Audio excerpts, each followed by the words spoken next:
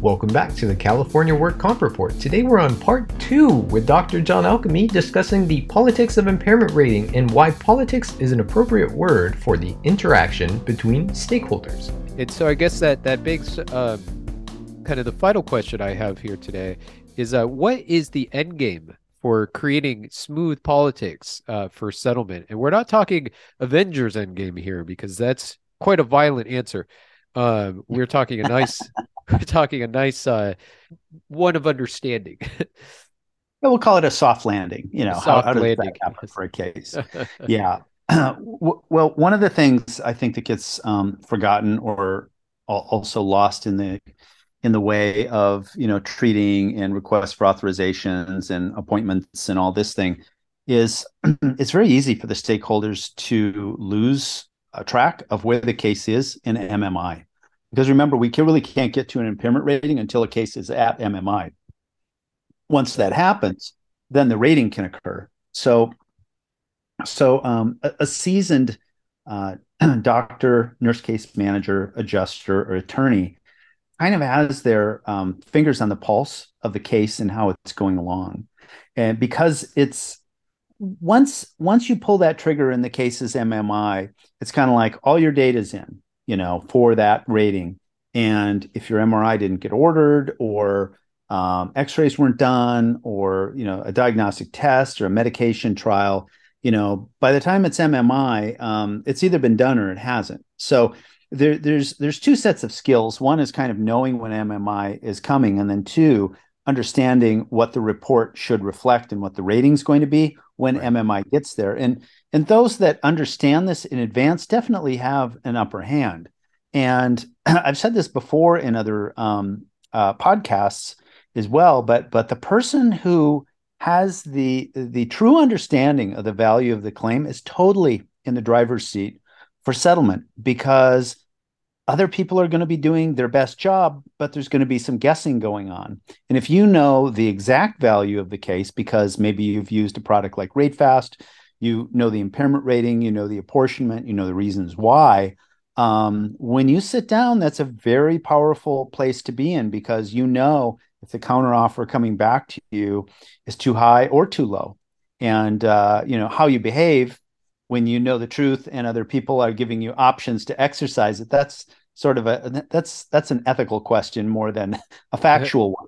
Right. Knowledge is power in this situation. It is. Yeah. And knowing a correct and accurate price on a case, and a fair price, really puts a lot of power and efficiency into the stakeholder that understands the rules of the game and how things are priced accurately and not politically.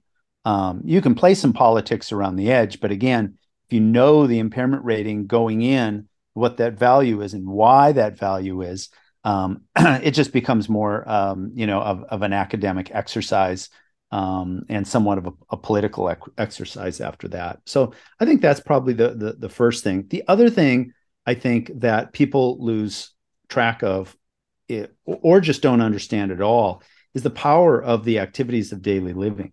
And this is something I run up to, over and over again. I just had a question, I think it was from a defense attorney about this today, but the activities of daily living are the true currency of whole person impairment. I've said this in other podcasts. I'm going to say it again, but just remember this: the whole person impairment is a reflection of the ADLs. And I think a lot of people pick up the AMA guides. They maybe go to a course for a weekend or something, and they just believe that the AMA guides is totally focused on generating a WPI value, which it is to a certain extent. But that WPI value is just a stand-in for the activity of daily living loss. And if you don't understand that, and you don't understand the way that the ADLs are actually scored and weighing in on the final rating, you've kind of missed the whole point of the AMA guides. Right. And it's throughout the book, it's very clear that ADLs are kind of in the driver's seat of impairment rating. And it's clearly something that the judicial side looks at as well when the judge is trying to decide, is this rating proper? Meaning, will the money being provided for this rating adequately take care of the injured worker? Or are they eventually just going to become a ward of the state because they can't work in any capacity and their settlement wasn't appropriate enough to take care of their injuries.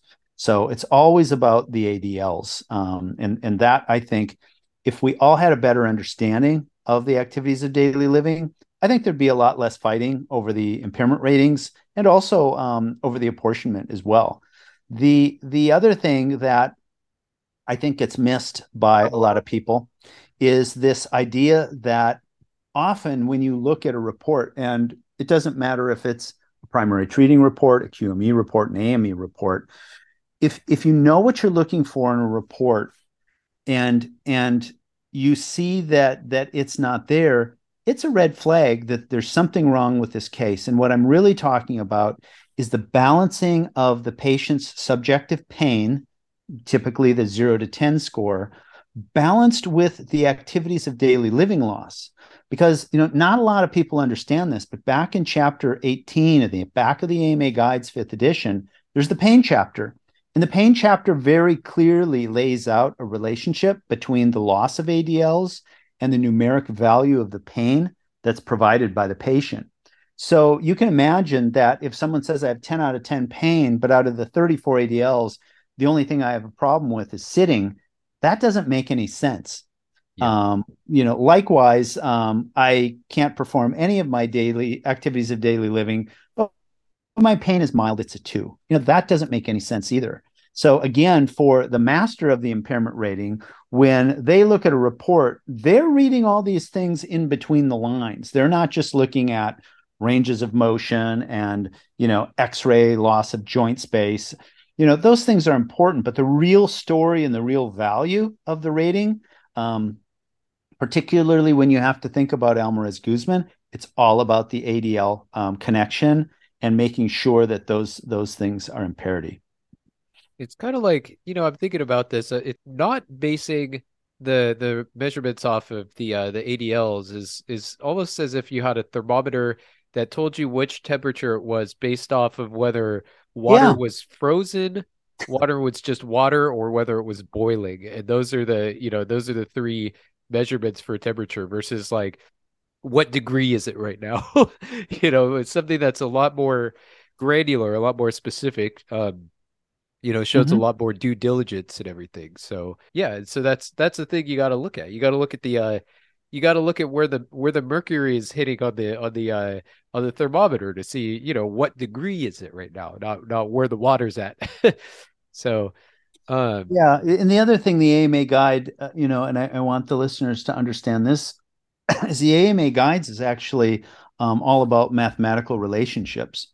And weighted values and currency exchanging from a hand impairment to an upper extremity impairment to a whole person impairment. There's this whole backstory and woven layer of mathematical patterns in the AMA guides that unless you're looking for them or know how to look for them, they're totally invisible to everyone.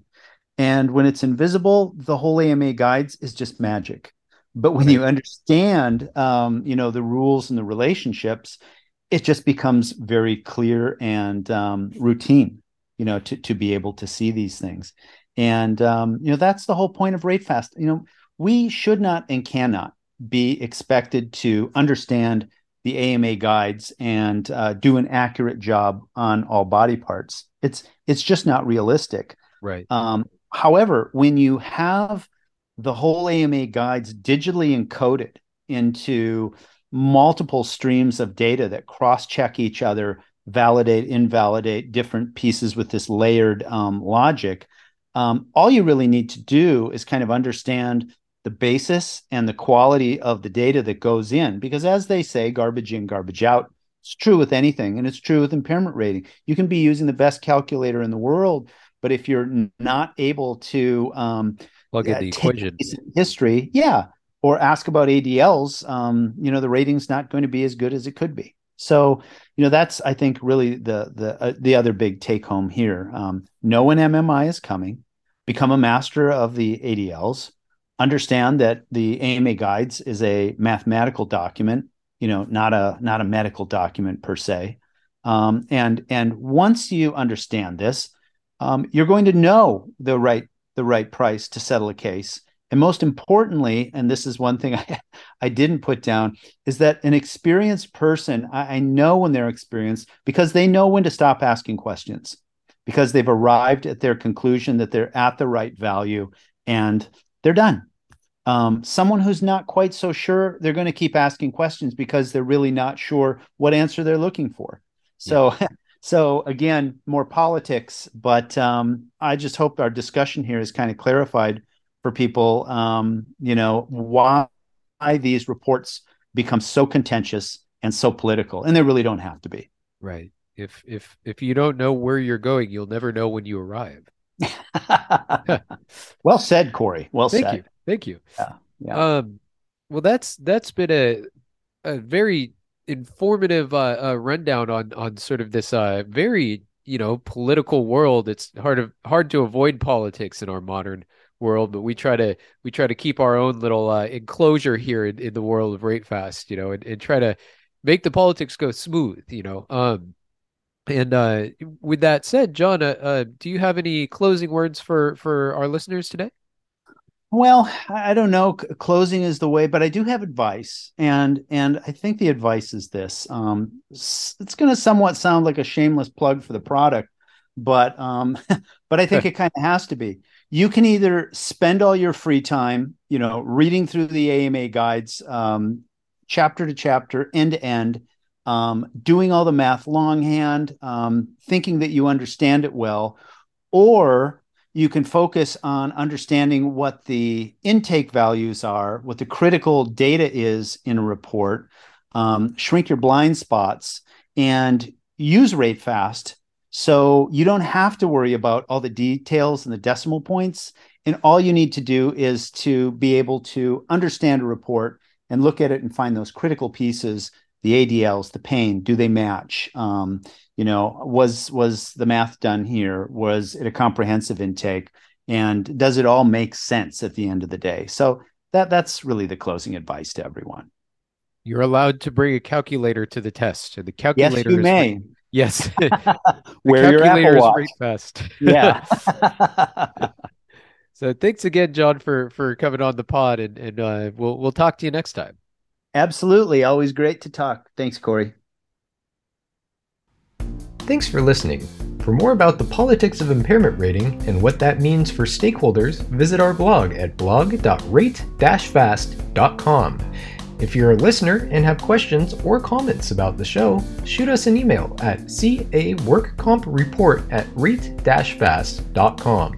And as always, try out RateFast Express, the workers' compensation impairment report service that helps you close your claims this week at rate-fast.com.